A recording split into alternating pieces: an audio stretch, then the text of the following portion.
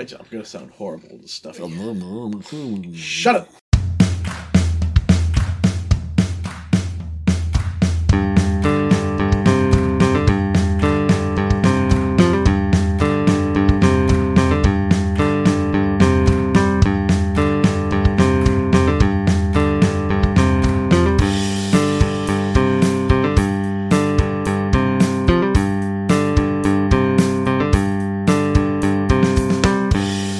Welcome to Games Overboard.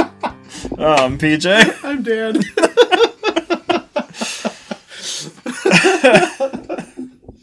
I apologize for sounding stuffy, guys. I've got a bit of a cold. As you heard in the cold open. I hate you, PJ. Okay, so we have a special episode of Games Overboard today, because not only are we reviewing a Stegmaier game, but we are going to be interviewing Jamey Stegmaier. Yeah, just right after this. So this is pretty cool. We figured the best way to do that would be just playing, one of the games that I'm unfamiliar with. I mean, I've seen it. Mm-hmm. I know we tote it all the time. We're giving it away in a couple hours. We're giving it away soon. By the time you listen to it, it'll be weeks old. That's right. I haven't played it. I've seen it played, but it was my first time fully playing it. And you know what? It's a lot of fun. Now, he can't take full credit for it. Correct. This was developed by somebody else. What was her name?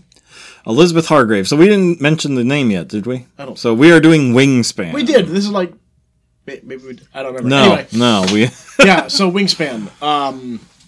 So it's designed by Elizabeth Hargrave. Right. And from what I read, she was showing it off at a convention, caught Jamey Stegmaier's eye, and from there he offered to produce it and gave pointers on how it was. Hopefully that'll be a question that comes up in the interview. Yeah, I'd like to find out more about his story behind this. And the thing that I find so cool is even though he did not develop it, it wasn't his idea, you can really see a lot of his influence on the game itself. Yeah. Should we record a video? You might as well. Why the heck not? Okay. Do we start over then? I mean, I guess. Let's just close out this. Yeah, I mean, keep it open for now, but okay. Because I don't, we're gonna need it open anyway. We'll edit all this out, cut all this out. Will we? I hope you do. Anyway, yeah. So it was really cool to see his influence on the game. I mean, it's got a very,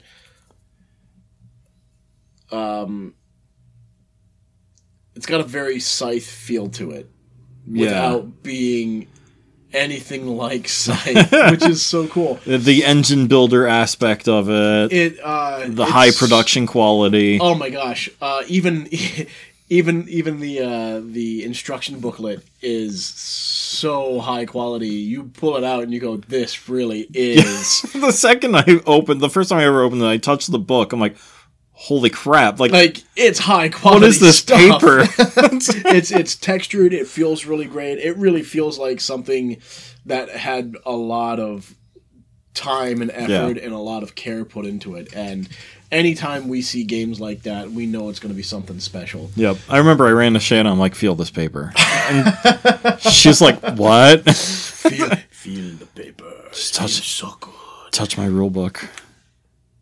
That's what we call it now. But it's great, and the way everything is laid out is so simple. It took me a tiny bit to get used to the game, but once you get used to it, just like Scythe, you go. It clicks. Everything just goes together so easily, and all the instructions are basically right there on the board for you. All you have to do is just learn how to decipher these little symbols, and they're not even complicated symbols. Yeah, the graphic design is really strong. Fantastic. Absolutely fantastic.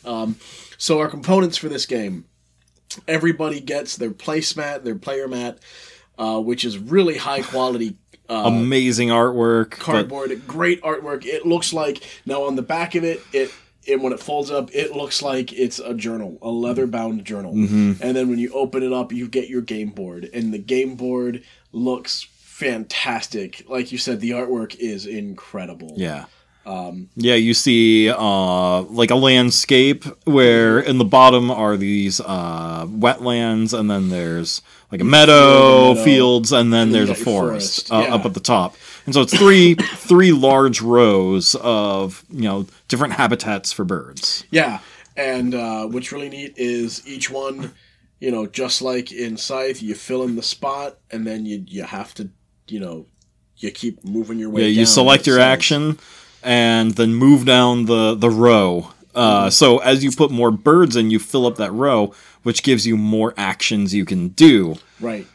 So it's the more that you spend to do stuff, the more powerful you get. Yeah, the more power or not more power, but the more actions you get, the more abilities, the more things you can do. Yeah, which I used to great effect to destroy you today, PJ.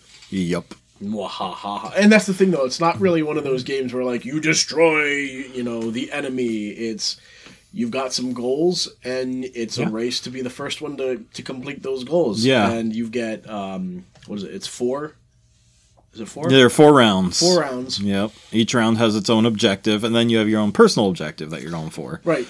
And if you're lucky, you can gain up to 2, 3, however many. If you're lucky, like I did, I got 2 of them. Mm-hmm. So I was able to pick up that extra one. That I mean, it didn't really help me win the game. It just put me way over what you were gonna get. Yeah. Yeah. The whole time I'm looking at that final score, I'm like, yep, I don't think I won this at all. I can take this action and get 6 points, or I can take this action and get 7 points. But he still has way more points than me at the end. But yeah, this game I've heard many people call a multiplayer solitaire game, quotes, where you're kind of doing your own little thing on your own little mat. There's the only real interaction is if I'm going for a bird and you take it before I can get it. Right. I take your card. So because of that, the game has a very non-confrontational, a very calm, like kind of feel to it, the Zen kind of feel to it. Yeah, I just when I said take your card, I had a flash of Daniel Day-Lewis saying, "I drink your milkshake." To anybody who has watched that film, it's a meme now too. Is it a meme now? It's everywhere. Oh my gosh! All right, I'm sorry, Daniel Day-Lewis, and everybody else that had to hear that horrible imitation. So the rest of the components in this game are pretty cool. You get, you get your cards, which are again high quality, fantastic artwork. I mean, really, it looks like you're looking at a bird watcher or bird collector's sketchbook. I mean, these even better than that though too. Like the artwork in this. Oh, the artwork is so pretty. Like I was just looking at the owls, going, man, I really want an owl. Angie would kill me if I got one. Yeah. But I still really want a raccoon, too, and she keeps telling me no. What? I love raccoons. What? I probably have one living in the farmhouse right now. I won't know until I get in there. So, yeah, components-wise, just like every other Stegmaier game I've ever played, like, they are fantastic. You get your food source. Your food source is really high-quality cardboard pieces. And when I say high quality, I mean it's one of those pieces that PJ and I would agree I wouldn't have this any other way. It's nice, it's thick. It doesn't feel like you're going to make any damage to this just because of how sturdy these things are. You get a set of 5 dice, and the dice are wooden, and they've got the symbols painted on beautifully, by the way. Yeah. And then, of course, you have your own dice tower that comes with it in the shape of a birdhouse. And that's just really cool. Yeah, I saw how it went together. I went, no way. That is so cardboard neat. Dice tower, and it's sturdy. It is sturdy. Like, for a second, I really thought it was made out of wood. Mm-hmm. Like, great texture, great look to it. And, of course, it does the job wonderfully as a dice tower. You get eggs. You get eggs. Yeah, so these plastic eggs, and they're all different colors and everything. Were they plastic or were they wood? No, they're plastic. They're plastic. Yeah, either way, okay, that's how good quality it is when we can't tell if it's wood or plastic. If they feel great, and when you drop them, they give a nice thud. Yeah. And they look so good on a mat. I have pictures, so when you see the Facebook post, you'll see pictures of this thing. Yeah, and they're great. Of course, you don't have to have a specific color. They're just there to flavor it up, but they look great. Yeah. Once again, I wouldn't expect anything less from a company like this. Yeah, if you Google Wingspan and see just the cover of the box, that's literally one of the cards, and every card is that caliber. Oh yeah, of artwork. They're fantastic. Fantastic. Mm-hmm. What worked for you in this game? Everything. I liked this. I liked the solidarity, or not solidarity, the solitude there, where I really wasn't fighting against you in any way. It was just focusing on my own stuff, my own goals, and then the goals of each round. Yep. And seeing who can do it more efficiently and better. Right. Which you only took me, the first round. The first round, that was it, yeah. I'm sure if we play it again, it'll change, but it's really neat that you get that kind of gameplay. Not a lot of games give that to you. Mm-hmm. You're always, even co-op games, you're always fighting against something. Nothing where you can just be like, hey. Yeah. Let's look at this. Yep. In terms of the multiplayer solitaire, as some people say it, and they always say that with a look of disgust on their face. So in terms of what doesn't work, for some people that will definitely be a turnoff. Just the lack of player interaction. Even we're giving it away tonight. By the time you listen to it, we're recording this on Valentine's Day. So by the time you listen to this, it'll be 2 weeks in the future. But there were people who were like, cool game, I'm not into it because I like more confrontation, I like more interaction between players. But good luck to everyone involved. Yeah, yeah. So, I'm sure we could make it like that. Like, I play this. Yeah. Oh, you're going for some larger birds here. Let me take that one from you.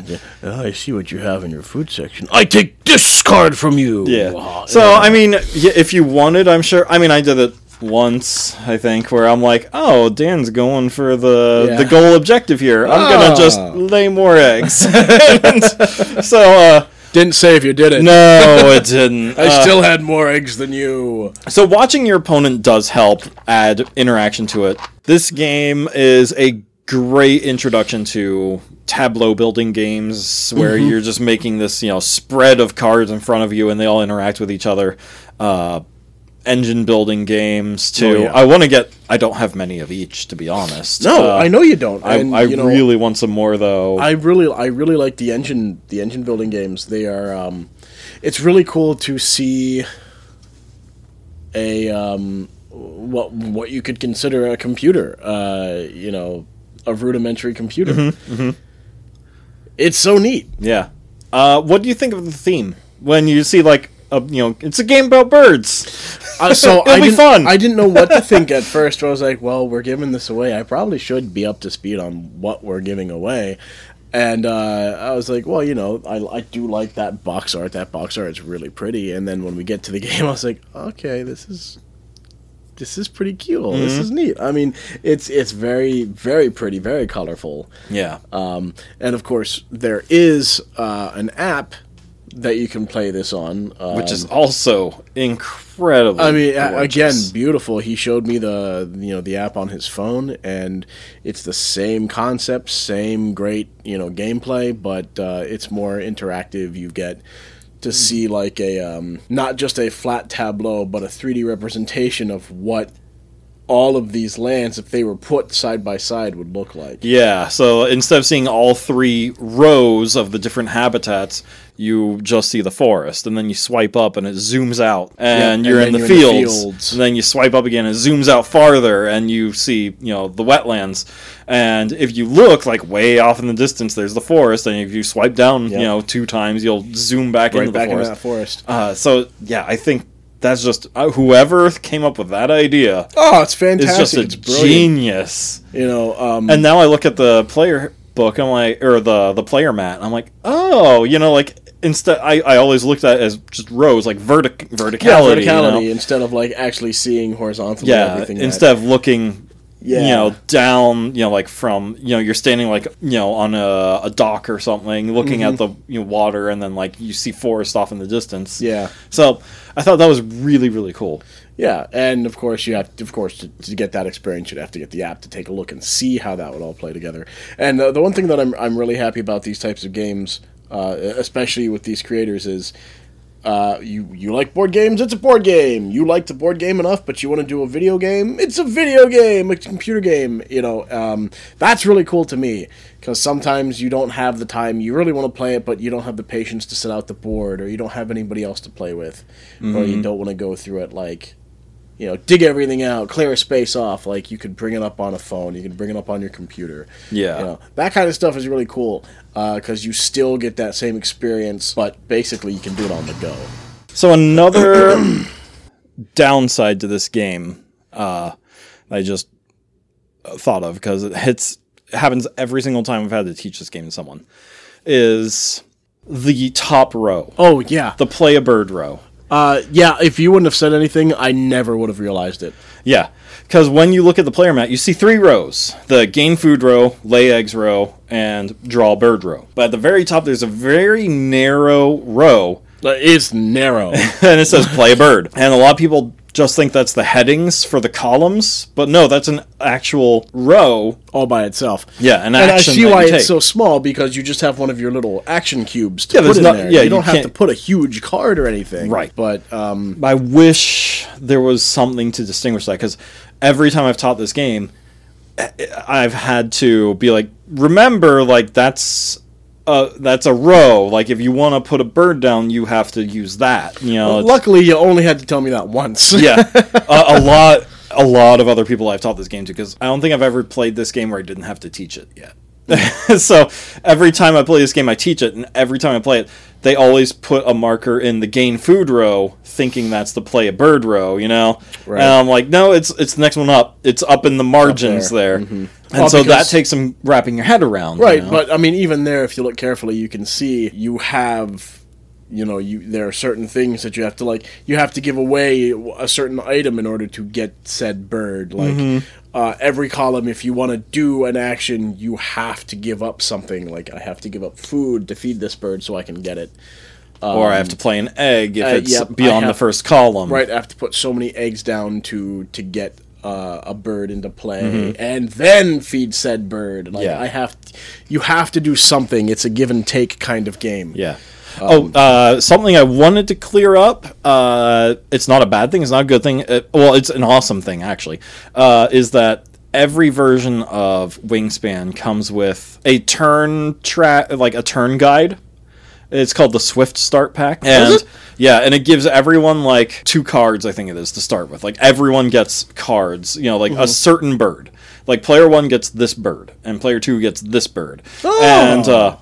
And player 1 gets this food, and player 2 gets this food, and player 3 gets this food.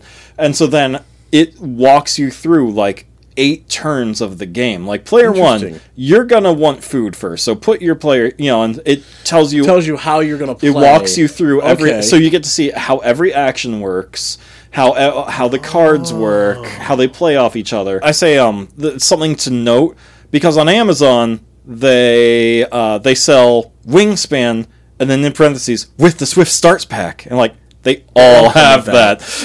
So you didn't show me that. So yeah, because I was here to teach it to you. But and that's a great thing. If it's the first time everybody's playing the game for the first time, that's a great way to get started. To get even Gloomhaven and Frosthaven kind of have that same aspect to it, but in a different sense. It tells you how to play the game, how you're gonna continue through. Of course, Frosthaven, guys, we are still working on continuing our first. We just need time to dedicate to it. It is a long frickin' game. Yeah. The only other game I've really seen that has like this really nice turn tracker guide book thing, is Sleeping Gods, which I just got for my birthday, which you will love. You will love this game. I'm sure I will. But it's another one. I haven't disliked the game we've played yet. Yeah, it's another one where it literally says, like, go here, because it's an open world sandbox game. Okay. So it's this big map with lots of numbers on it. So it's like, go to number 62 or whatever it is, and then, like, open paragraph 62 in the book, read it, and then it's like, you're going to assign this person to do, and it tells you everything you're going to do. So it's kind of like a choose your own way. Yeah, it's a choose your own adventure. You remember those books? Meets, like Skyrim kind of open world type thing. God, I miss those books. Do you remember those choose your own way books? Yeah. My favorite was the Batman book that my older brother had. Huh. Of course, I read through. I sucked at that game. You know, like choose your own way. I'm like, I'm dead. Did you know there was one of those in Elder Scrolls? There is? In Skyrim, Elder Scrolls 5. They had a choose your own adventure book. I did not know that. It was like Horus the Dragon, or it was Dragon was in the title. I forget what it was called though. I'll have to go back and play that. It was fun. I died many times. I want to get back into it. If they would only do something decent for the VR version, I would pick that back. Yeah, good luck with that. I'm so spoiled with other games where you can actually wield a sword correctly. Yep. Back to Wingspan. Back to the topic at hand. So again, like in terms of things that work, everything. This game is fantastic. Easy to learn, easy to play. Absolutely. All that. Other than that row, my wife Shanna, she says that the game is too long. I beg to differ. Yeah. I think I found that game. I found it too short. Yeah, yeah. I really did. I found it too short. Well, you and I are used to these bigger games. Yeah, we're used to it. We're used to heavier rule sets. Where she played it once when I taught it to her, and then she played it 2 more times when we taught it to other people who are not used to these rule sets. So it did take like an hour and a half to get through. Well, yeah, because you have multiple people you have to teach. And using the Swift Start guide, too, because, you're reading a paragraph that explains why you're doing an action, and then you do the action. Where, for you and me, I was just like, if you want to do this, you need to do this. Oh, okay, boom. Yeah. Yeah. Hey, I want to do this. Okay, this is what you have to do that. Cool. That's it. I'm done. I did it. Yeah. And as you get used to the rules, and because you're not relying on other people's turns, you are able to just plan what your next move is. So when it's your turn, you go, okay, I do this, that, my turn's over. Right. And your turn literally is seconds long. Yeah. So you can zip through this game. And that's really great, because if you do like preparing things, if you do like to strategize a bit, you have the full option to strategize. My whole strategy was to just whip PJ's butt, and I did. Hate you. And all I had to do for that was just be observant of what he had, and what not only my personal goals were, that I can show him if I really wanted to, and I did. I did show him, because it was like, hey, because I'm still a little like, new to the game, what, how's this? And then I promptly forgot what his goals were. Exactly. He promptly forgot, which was like, whew, good for me. But if you pay attention to the goals that you have set for yourself, plus the goals that everybody has to adhere to or strive for that round, really you can just go, okay, this round is supposed to be ball based on this. I'm going to do as much of that as I can and make sure I come out on top. And of course, you're going to have to do a lot of things to prep for that. Yeah. I'm going to need more birds. I'm going to need more eggs so I can hatch those birds. I'm going to need more food for these things, And each turn is going to really set you up either to fulfill that goal to the best of your ability, or you're going to fail. Yeah. Yeah, and even because, thinking back on it, one of your personal goals was to have only birds in the forest. In the forest, yeah. As many birds in the forest as I can get. And they could only live in the forest. Only. Some birds, they can live in any habitat, or one of 2 habitats, or some are very specific to where they can be placed. And so, even if I remembered that, there's not much I could have done to stop you. Right. Because Stegmaier Games, I learned this as I was researching for our interview today, is that they do not like impeding players from doing what they want to do. Right, and that's what you were telling me, which is really cool. And I like the idea of everything's constantly moving forward. Yeah. You don't get penalized for making an action. Yeah.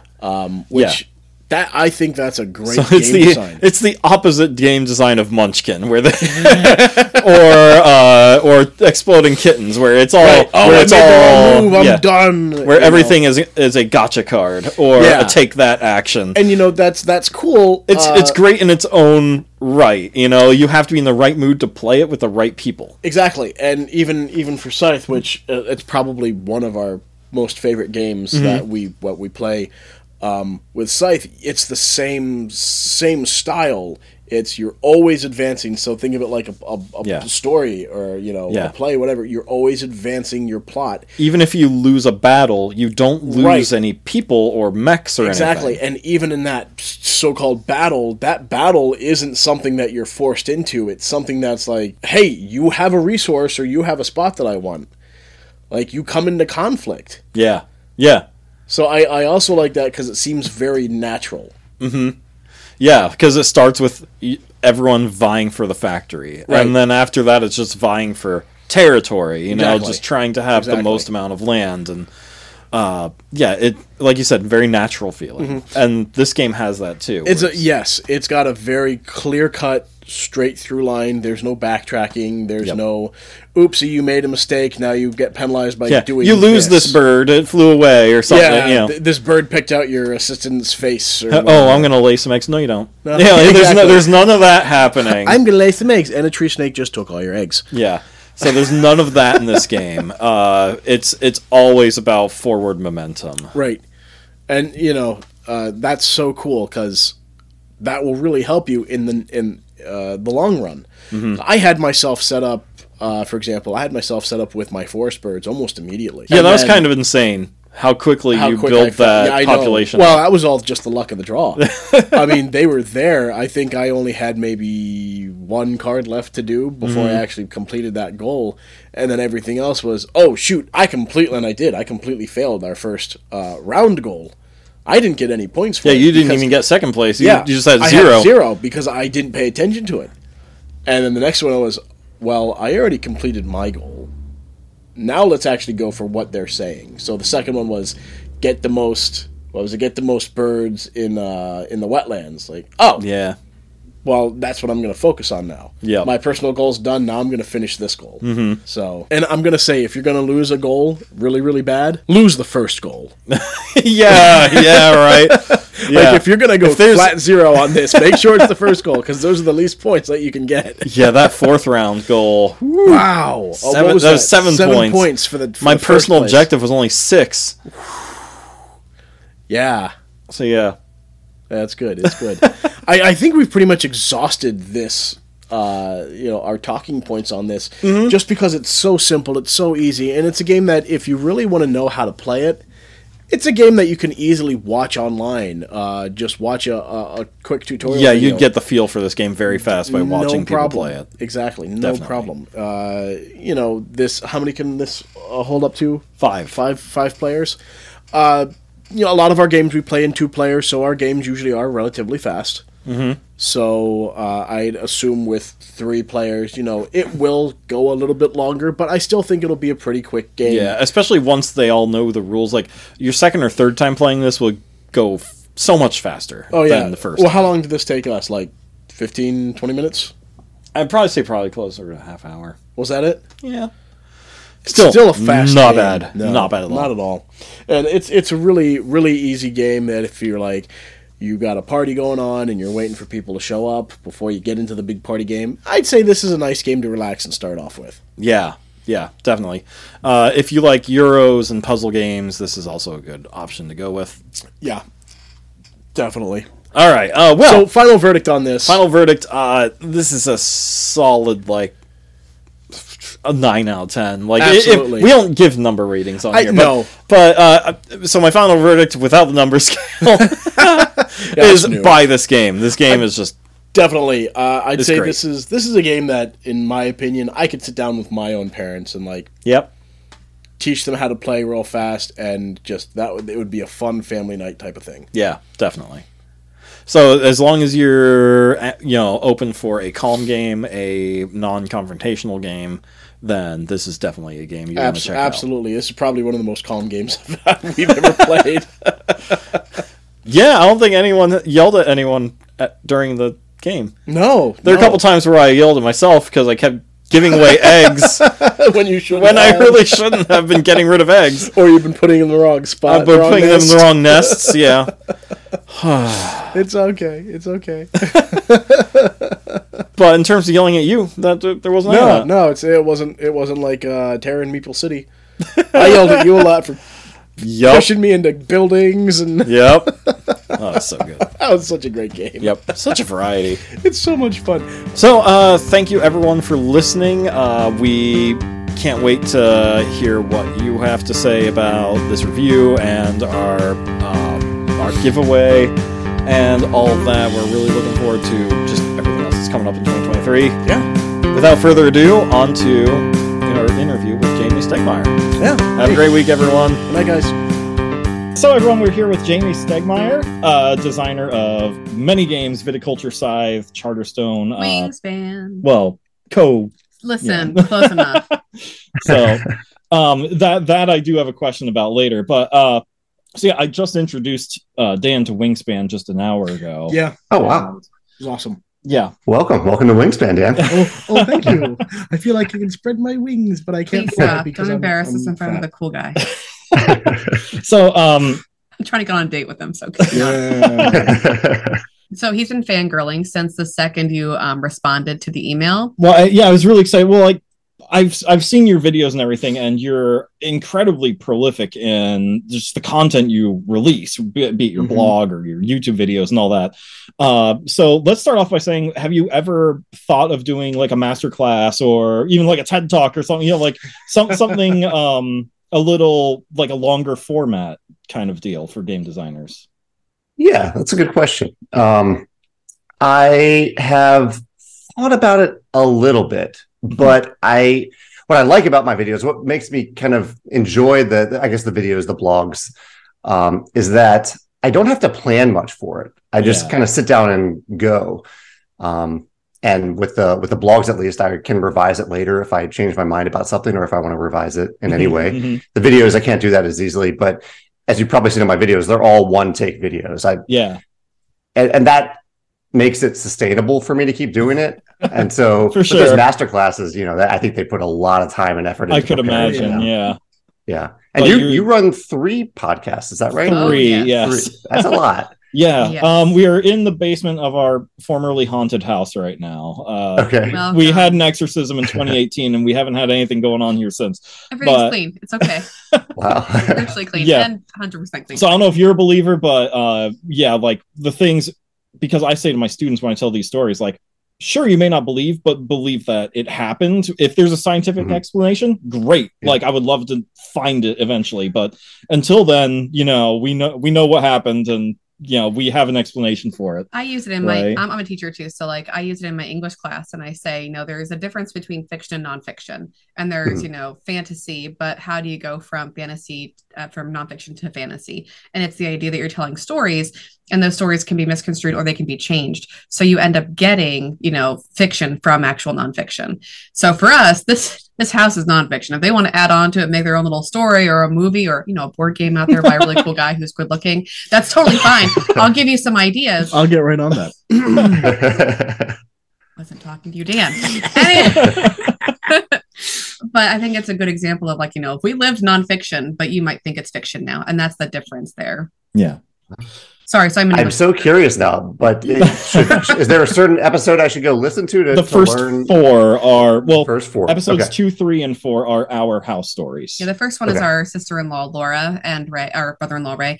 We both had haunted houses. So I wanted to make the podcast because I just found that our story was very interesting. And I think it's applicable to a lot of people who maybe have had things happen, but they didn't have a way to explain it. So it's called the Well House Exorcism because our basement has, I'm looking at it, has a well. There's a well in the floor of our basement. It's cool. Oh, okay. And it's very important to why there's activity on the property. So you got to listen to the 3-part series. Yeah. So, awesome.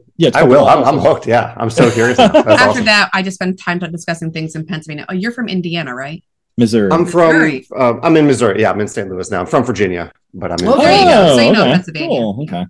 Yeah. Yeah. Wonderful. Yeah. Cool. So I do a lot of local stuff. We just did a Pennhurst series. We're going into Gettysburg. So that kind of stuff. I do a lot of research. Nice. I'm an English teacher. So I want to start off by saying our listeners are probably confused as to why we have one of the biggest names in board games on our podcast, because we've been focusing on independent designers and just getting their names out there and everything.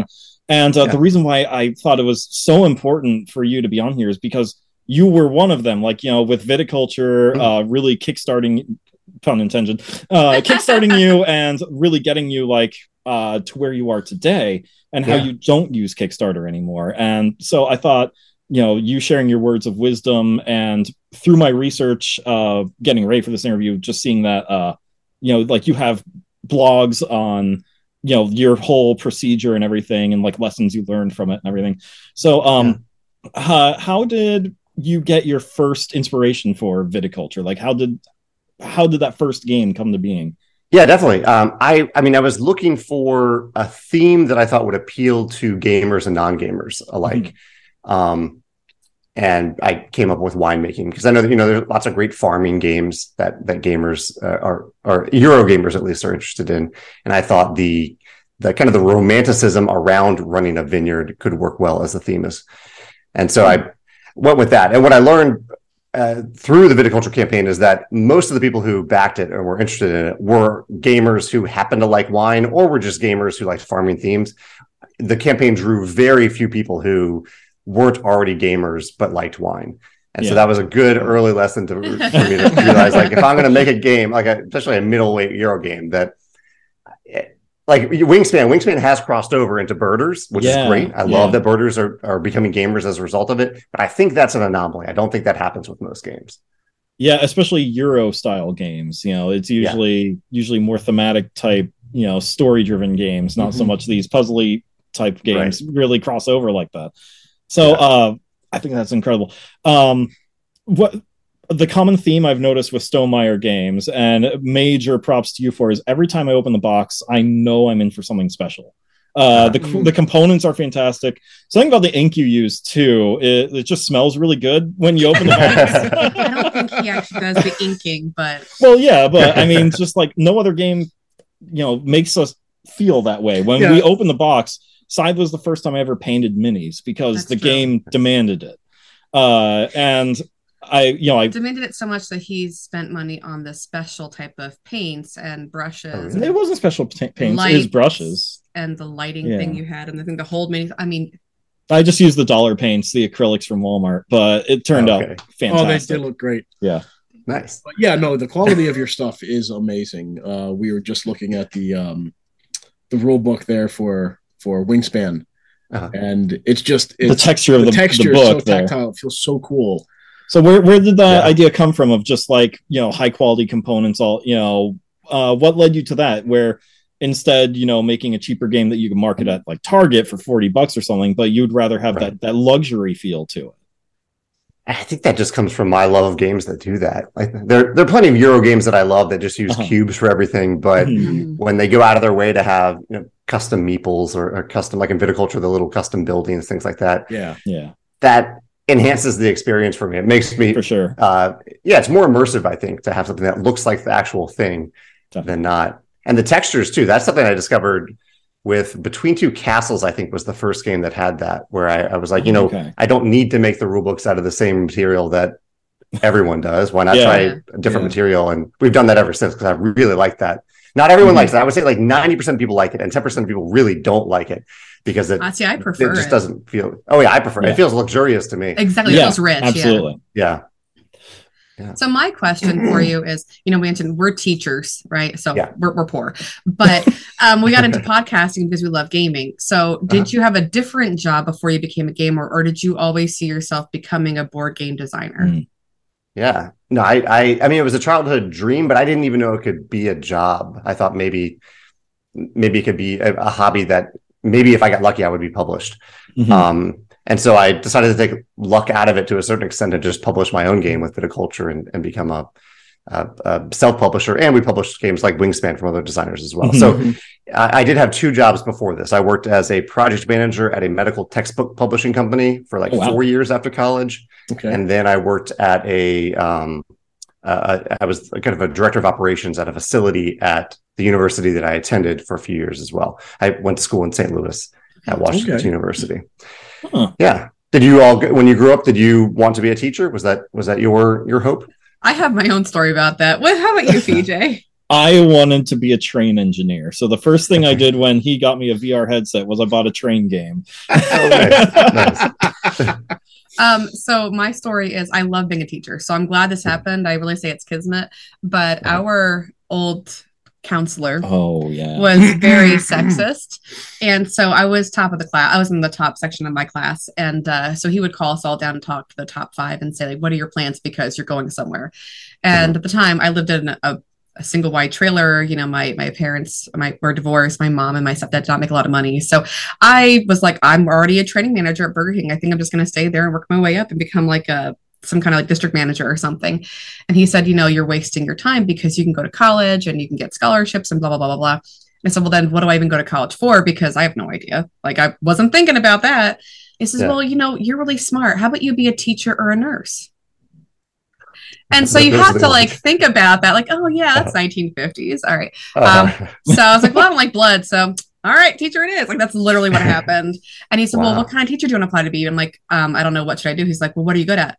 And I'm like, I'm in the top percentile of the class. Like, I'm good at everything. So be more specific.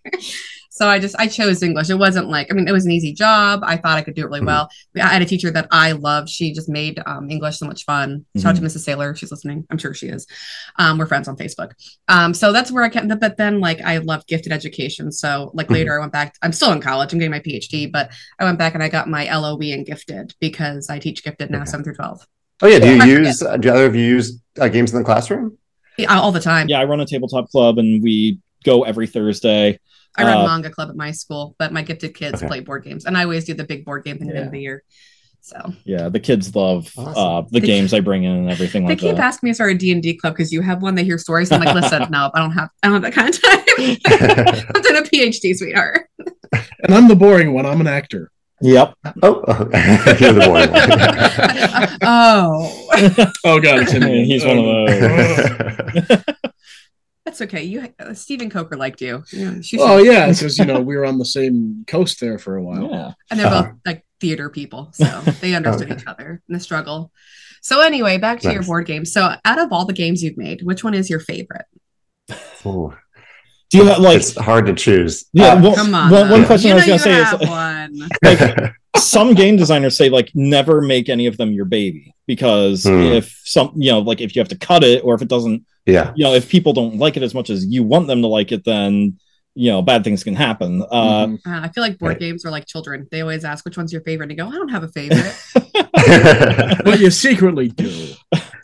I'm not going to tell you one this because my kids will watch this one day, but I have a favorite. Actually, they're all my favorites in different ways. But anyways, and that one I would say is the same for games. Like Wingspan behind you. Wingspan's the best-selling game, and so it's had a very positive impact on us as a company. Beautiful. And so it's great for that reason. I'm glad that it's given careers to Elizabeth and to the artist. Charterstone, it's our only campaign game other than the Scythe expansion. Yeah, the legacy Scythe is right there. And Scythe, yeah. We may own like all of your games. I don't know. There's Scythe there.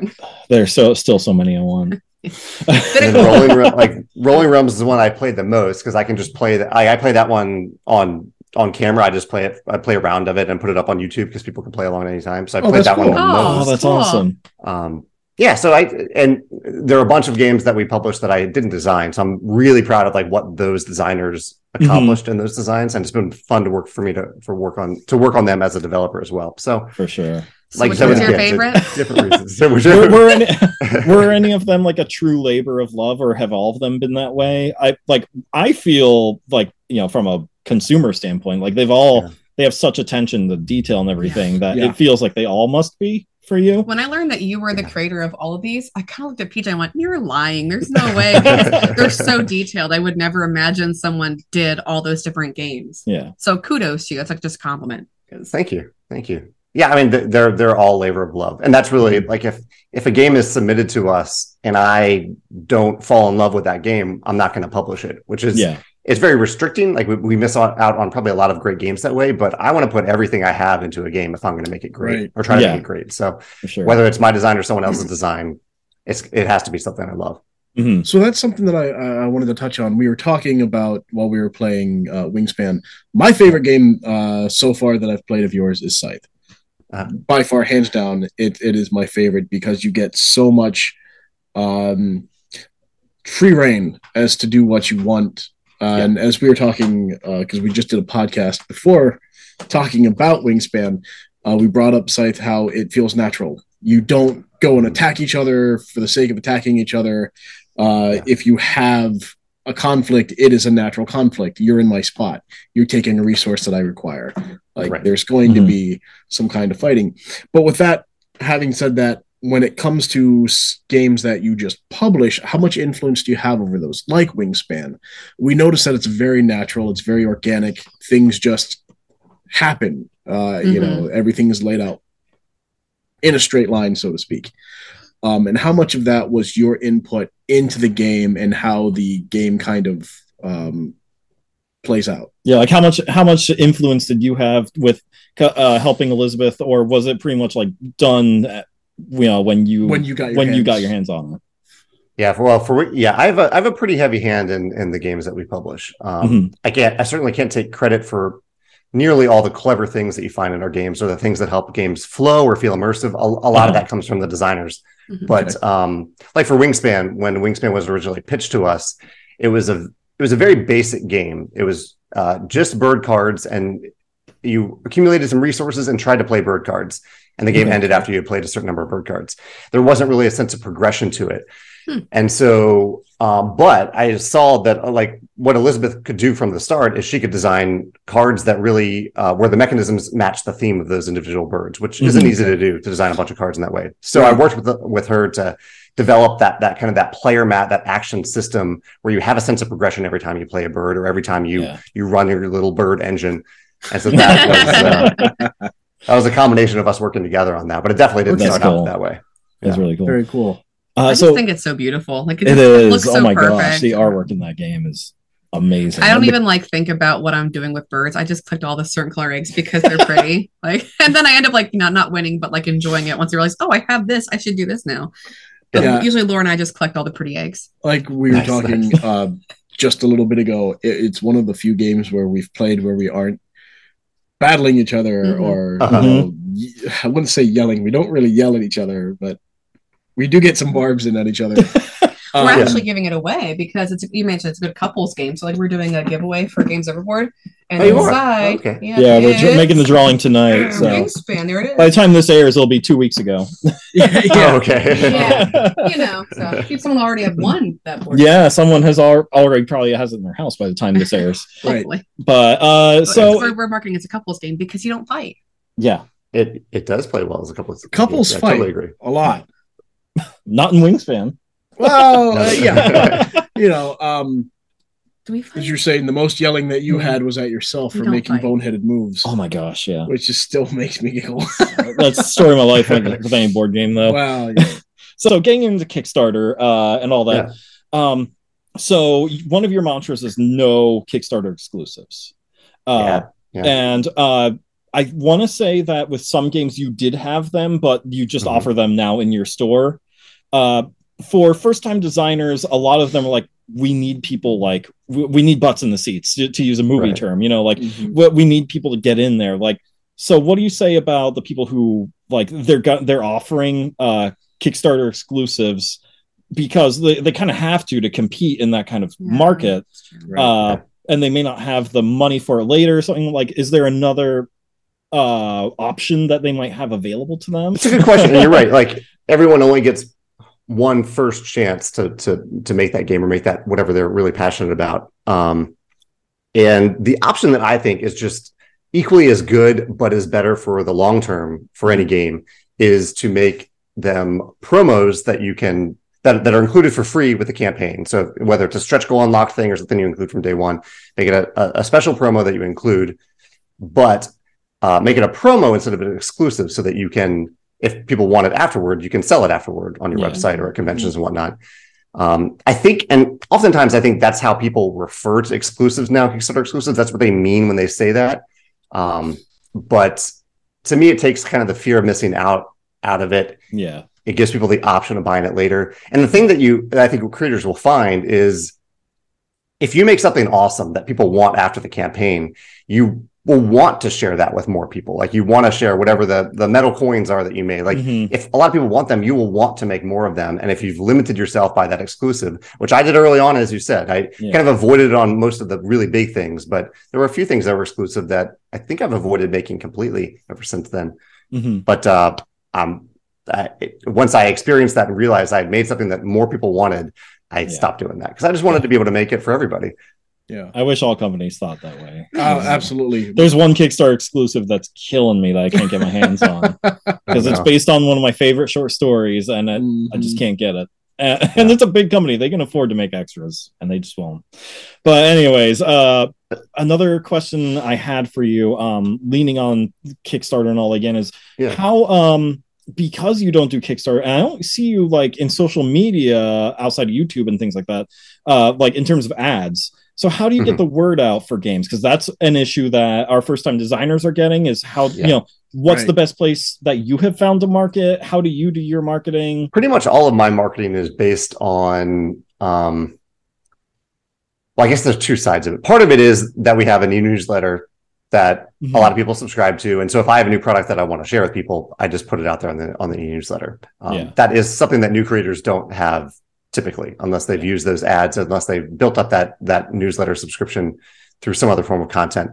But the main side of it that I do is I try to create content that I think people are interested in, that might add value to them, whether it's the YouTube videos or the blog posts. On Instagram, I mostly post about other people's games because I just like to talk about games. And so I put that in the category of kind of like goodwill marketing, where I'm sharing my passion for something that I think other gamers are passionate about. And every now and then I throw in something about one of our games that people can pay attention to if they want to. So that's pretty cool. Yeah. It takes time and it feels right to me. But for a new creator, I understand that like they might only have a few months to get that interest going, and their ads are pretty good at that. Yeah. I thought you had a question earlier. Do you? I always have questions, but no one can answer them. No, continue. So, oh my gosh. I love you so much, Dan. Yep. We keep him around for a reason. I'm not sure what. I'm entertaining. That's the word. So what kind of, thinking back to viticulture and your early Kickstarters, what kind of hurdles did you really experience that like you had to overcome and that, surprised you? I think, especially in the early days, I underestimated the importance of blind playtesting. Like viticulture, I playtested it so much locally, just me and my friends playtesting it, my co-founder playtesting it, but we really did very little of blind playtesting, which is when you share the files for a game with other people and you're not there, you're asking them questions, you're asking them to kind of like fill out a form and things like that. And that goes, I think, a long way to improving a game, making the cards more clear, more interesting to play, making the rules clear. And so that was something that I definitely learned with viticulture, and then implemented it with Euphoria during the second campaign that I ran. So, would you recommend then for something like now that Tabletop Simulator is a thing, like for designers to post their games on there for people to try out to get like ideas? Yeah, TTS and Tabletopia, I think, are great platforms for putting games out there for people to try out.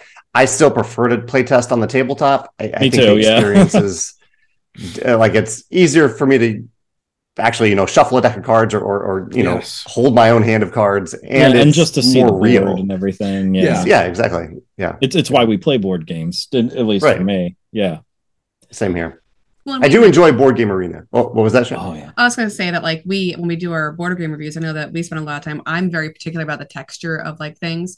Because PJ started making me think about textures of things. You're welcome. So now I can't like get out of my head. So it's nice to play the game to see like what the texture is and like, is it fussy? Is it not fussy? You yell at me for bumping. I know. Sorry, he's good looking and he's sweet because he gives things like, he's just a nice guy. So I gotta. I know. I think he and I are gelling quite well. Happy Valentine's Day. So, do any of you play? Oh, sorry. Oh, yeah. No, you finish. Yeah. Do any of you ever play? Like I found during the pandemic, I started playing games on Board Game Arena every other week, and I just kept it going after that because I can play. I have like a weekly game night with people who aren't in St. Louis now. Did you all ever get into playing any games online, or is it Tabletop Simulator? Yeah. When I backed Gloomhaven was my first ever Kickstarter. I backed the second printing because I missed the first one, and so they released like, I think it was monthly or weekly, like scenarios you could go through.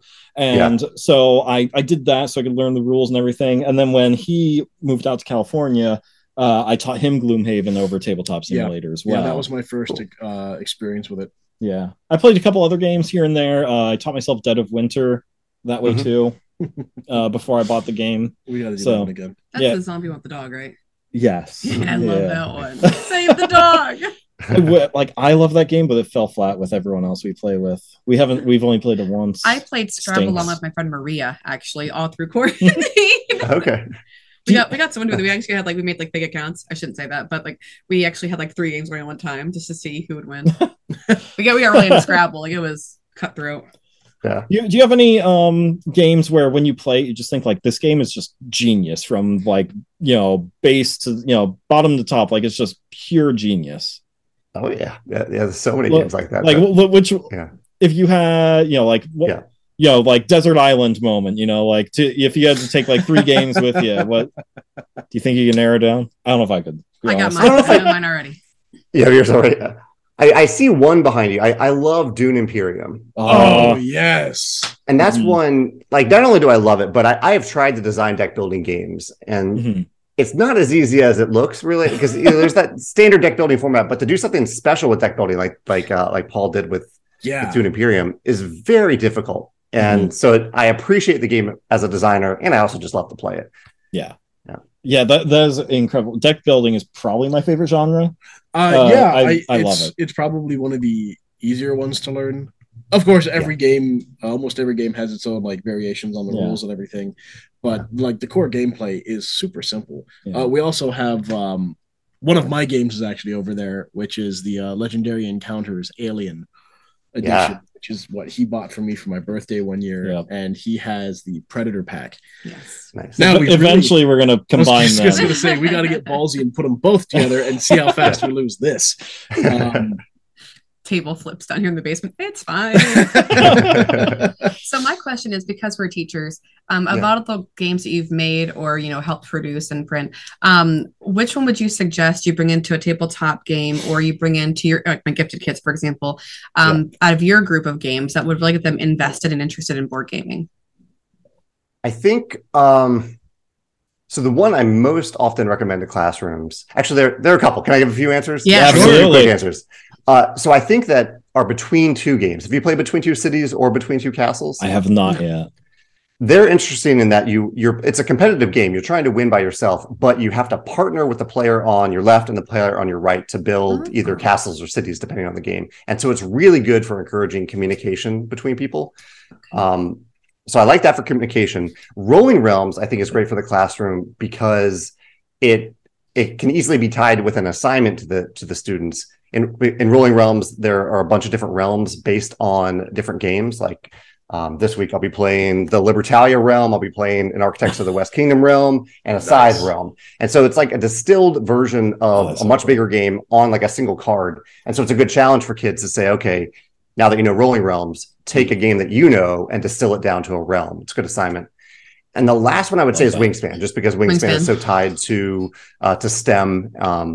It's just a good. It can be an educational game if you want it to be. My gifted kids will like all those. Yeah, definitely. The thing we recorded this, so I can go back and write it down. Yep. Okay. We actually send a lot of games to classrooms. So if there's any of those that you want to try in your classroom, I'd be happy to send you a few copies for you to play in your class. Thank you. I appreciate that. Oh, we would love that. Yeah. Well, John Garcia's letting us borrow his what is he called? The pub-sized edition. The pub-sized edition, which I'm not going to call it that, of course, for my gifted showcase, but I'm hosting a gifted showcase for my school for the entire IU.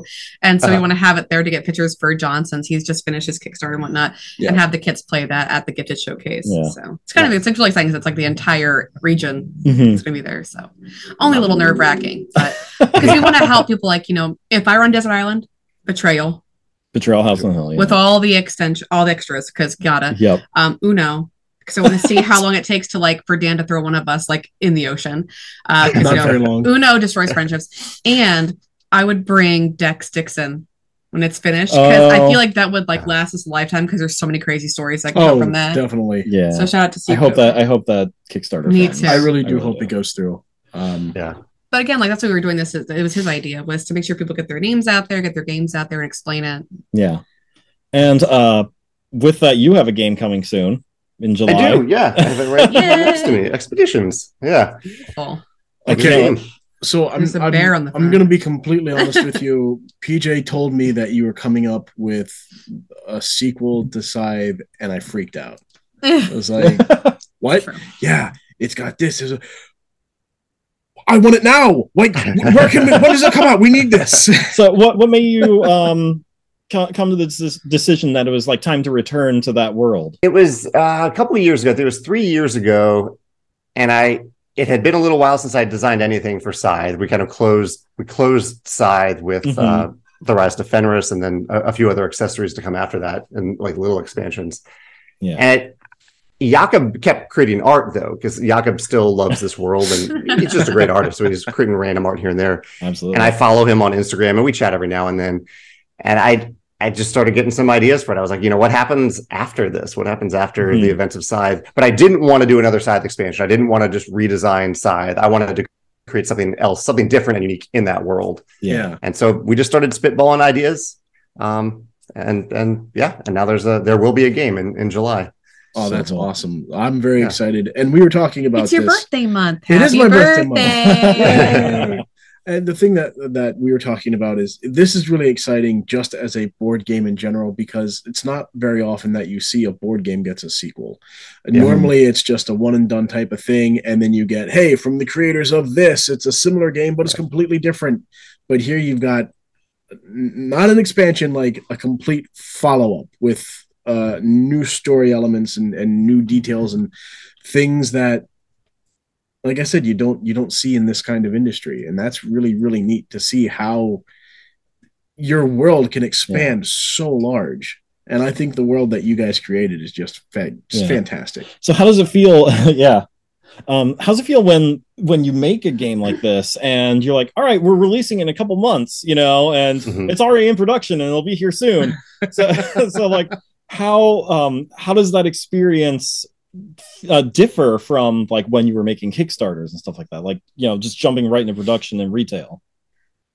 It's what we've done for the last few years, and so I'm kind of used to it at this point. Yeah. But I like it a lot. I still like the feedback. Like with Expeditions, we still had a little bit of time to make alterations to the rulebook in particular. Okay. And I'm glad actually that we announced it a little bit earlier than we have done for the last few games, because people did have some good feedback for the rulebook.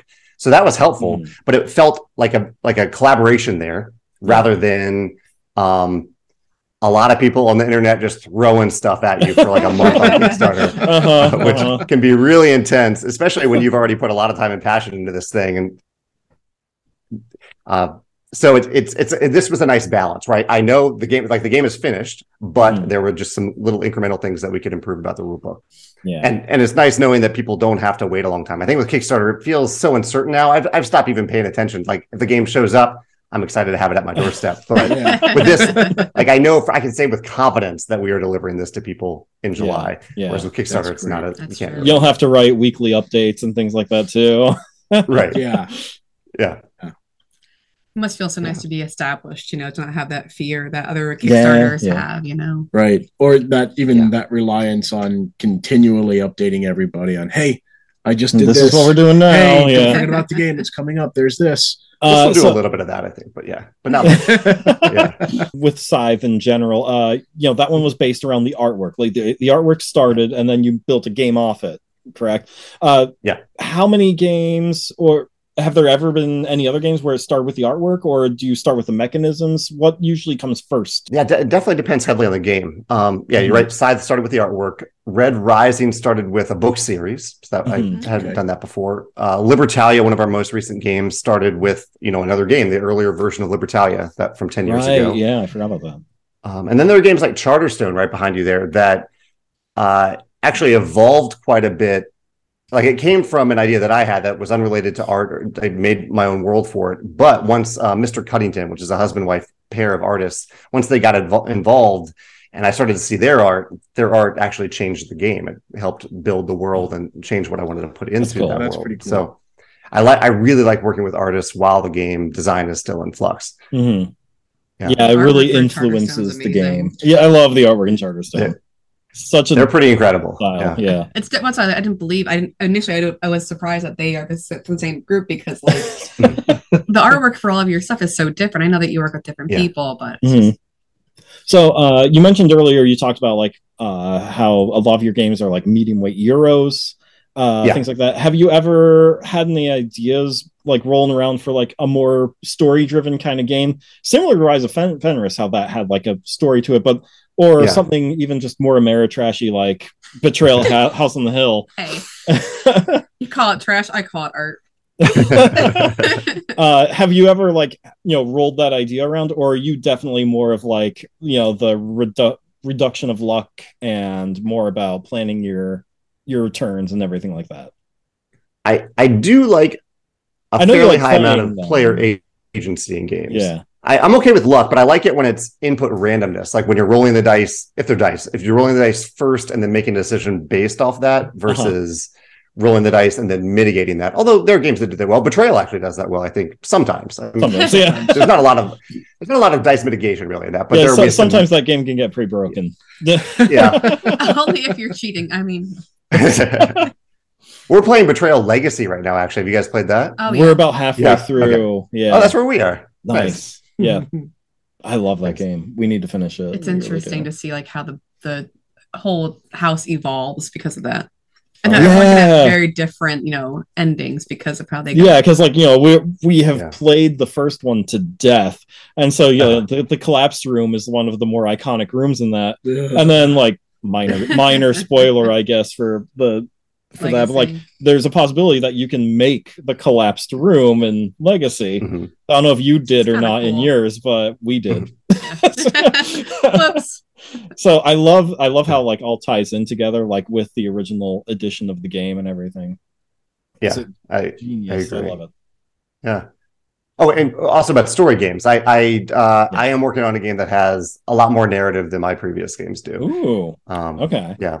Yeah, I saw one of your YouTube videos was like your favorite story-driven games and things like that. And as soon as I saw the title, I'm like, yeah, he doesn't really do that too much, does he? so that was a question I was very intrigued to have answered, for sure. Yeah. It definitely won't be on the level of Sleeping Gods, where there's long paragraphs of text, which I do like. I think it's fantastic. It's a wonderful game. Yeah, I agree. But it will have a fair amount of text in it compared to other games. Yeah, I just got that like a week ago or 2 weeks ago. Yeah. 2, yeah. So I'm only like I played it for an hour probably, and it's amazing. Just after an hour, I see exactly where the game is going and what they're trying to accomplish, and it's fantastic. I love it. It's an impressive feat. All his board games over here on this side too, and the ones that are upstairs. Yeah, that's all the games that like we don't play as often though. Well, this is the ones that hit the table more often. These are the stacked, and these are the stackable ones, the thicker ones, the bigger ones. Yeah. Yeah, that's a nice one display. Game we never play is Scooby-Doo Betrayal. Mm-hmm. No. So you don't design trash game. That's trash. I know you don't design games where there is like reverse momentum. You always want forward movement, things like that. Not a fan of designing games with like take that cards, things like that. How about playing those kind of games though? Are you ever in the mood for like just dumping all these horrible cards on a friend? A game of pure spite. Uno. I see Skull behind you there. Skull is in that category. That's a fun one. Yeah. Yeah. Usually, if there's shorter games, there are games in that category that I really enjoy. Mm-hmm. But it usually needs to be pretty short. That's something like for me as like someone who will probably never design a game because I just have no ideas rolling around there. So I like to know, like, for a designer who doesn't design those kind of games, like, do you like playing them too? You design really good D&D campaigns, though. Kinda like I homebrewed a campaign, but it's literally just based off a book series, and so like none of it's really original per se. It's just taking what I love and like throwing all my friends into it. That's why I still want your help finishing this one I'm working on. Yep. So he has one going on. I don't know right if he now. plays D&D. Let's not nerd out too much. But if you like, I never have. I need to. Oh, really? I need to play it. Yeah. It's fun. I need to find a good short campaign of it to play, like either 1 to 3 sessions. I've heard people play, some campaigns that last years. I don't have time to do years of a campaign, but a short. I agree. That's how with my tabletop club, because we only meet for like an hour and a half at a time, so it has to be in really short bursts and everything, and like little micro campaigns. Mm-hmm. So it's the same kind of deal there for sure. We did Nice. the same thing with Jack when he ran his first campaign years ago. Oh, And I was like, yeah, we'll try it out. And then I fell in love with my character. I'm like, we got to keep going. Like, sorry, Yeah. this We need person to keep cannot playing. die. So you say three short episodes, but no, it's going to be like a year. 2 It years. goes on, yeah. You'll get It's gonna go hooked. Yep. Especially if you love like just telling a collaborative story around the table and things like that, because that's Right. really what is Yeah. my favorite way to pitch it to people. I'm like, have you seen Whose Lines Is It Anyway? I'm like, it's that with dice, you know. It's Pretty like, much. you know, and where in improv it's everything is yes, you know, you roll die and that will tell you if it's yes or no, and then you Yeah. just play off it from there. Right. I'm just thinking of our current campaign. If Cool. you were to listen to Danger and Dice, how your character is Oh, just like, gosh. I'm going to attack. I rolled a 1. Nope. No. Yeah. So when it comes to that, if you want to get into it with more familiar characters, there's also an easier rule set called Mutants and Masterminds that was designed in the 80s. One of my favorite things that I play with a group of friends online is it's the DC universe. So you get to play as heroes or villains, and those are very short campaigns if you go by the book. Like probably done in 1 or 2 sessions. Yeah. So if you're interested in that, I'd definitely say look those up. Okay. Yeah. Thank you. Yeah. I love the superhero theme. Oh, me too. I always play Batman. Yeah. I don't think about it as Batman. Like, Yeah, I don't never think, used to and play it, it's but I funny know. because when we start the game, just like, well, we know what Dan is. Yeah, just move on. What if I wanted to be Batman? You could be. No, you're supposed to just go, I'm Batman. Could be Batgirl. You had a chance to use I know I had the chance, but I'm not taking that away from Michael Keaton. Way. I'm We need to Batman. wrap this up. He already given us way more time than he offered. Yeah, so. he did. That's fantastic. So thank you. Yeah, I mean, My pleasure. if you don't say goodbye, we'll just keep talking We forever. will. Because Yeah, we're always so appreciative, whether you're a first-time designer or someone like Jamey Stegmaier, coming on the show. Who we are just. Voice, you sound so excited. I'm so excited right now. So, seriously, we are extremely grateful for having you Oh, definitely. on here. I really appreciate the invitation, and I like that you're highlighting newer designers as well. I think that's often overlooked by interviewers. So it's awesome that you're doing that. Yeah. What advice, other than like looking at your Kickstarter lessons from Kickstarter blog, what like one big piece of advice would you have for them? Do you That think? was going to be my closing question. High five. Yeah, teamwork. So for a new designer, what would I suggest? You've actually touched upon it a little bit with your question about Take That games. I think I've learned so much by playing games that I didn't expect to like. Mm-hmm. And so stepping outside my own genre and playing a really wide variety of games, I've discovered some of my favorite games that way. I've also discovered some games that I didn't like, but I learned from them too. I learned what I didn't like and what I didn't want to put in my game. So for any up and coming new designer, that would be by far my top recommendation, to play a lot of games, including those that you don't expect to like. I think that's fantastic. I love it. They tell me all the time, and I go, no, play with Dan. So you'll like Gloomhaven, I swear it. You'll like Scythe too. I know, it's just the boxes scare me. No, Scythe I leave for you and Owen and Dan, because you guys are so cute together when you play it. So They really are. one thing we always offer our guests is we record every Friday at 7:30 Eastern. You are always welcome. If you play a game like, man, I wish I could talk to someone about this game, like, let us know. Yeah. Send us an email beforehand and we'll cut out like a 15-minute segment. Yeah. Have you on. Cool. We'd love to have you back. You are just absolutely delightful. Okay, calm down. No, maybe when we both finish our betrayal campaigns, I can pop on and we can talk about betrayal. That would give us a reason to get back into it then. Yes. Thank you so much. Thank you so much My for being pleasure. on the Thank show. you all. Good luck on your release for Expeditions. I'm looking forward to getting my hands on that myself. Provide 2 copies, one for Dan, one for PJ. Yeah, birthday present. Nice. I want to get the Ironclad edition. It's metal. Okay, You sounds get good. metal. Oh, geez, I'll put in some extra money just for that. We'll put in the anyway. So thank you for coming on. Yes, thank you so much for coming on the my show. pleasure. You made my Valentine's Day gift much easier this year. All right. It was wonderful to meet all of you. Yeah, thank you. Yes, let me know when this goes live, and I'm going to go find those old episodes so I can learn about your haunted house. Definitely, awesome. yeah. And if you could, just tell Megan she did a great job. I will. I'll let her know right now. Yeah. Okay. She's probably tapping her foot going, I'm very happily married, but yeah, just tell her that I approve. Okay.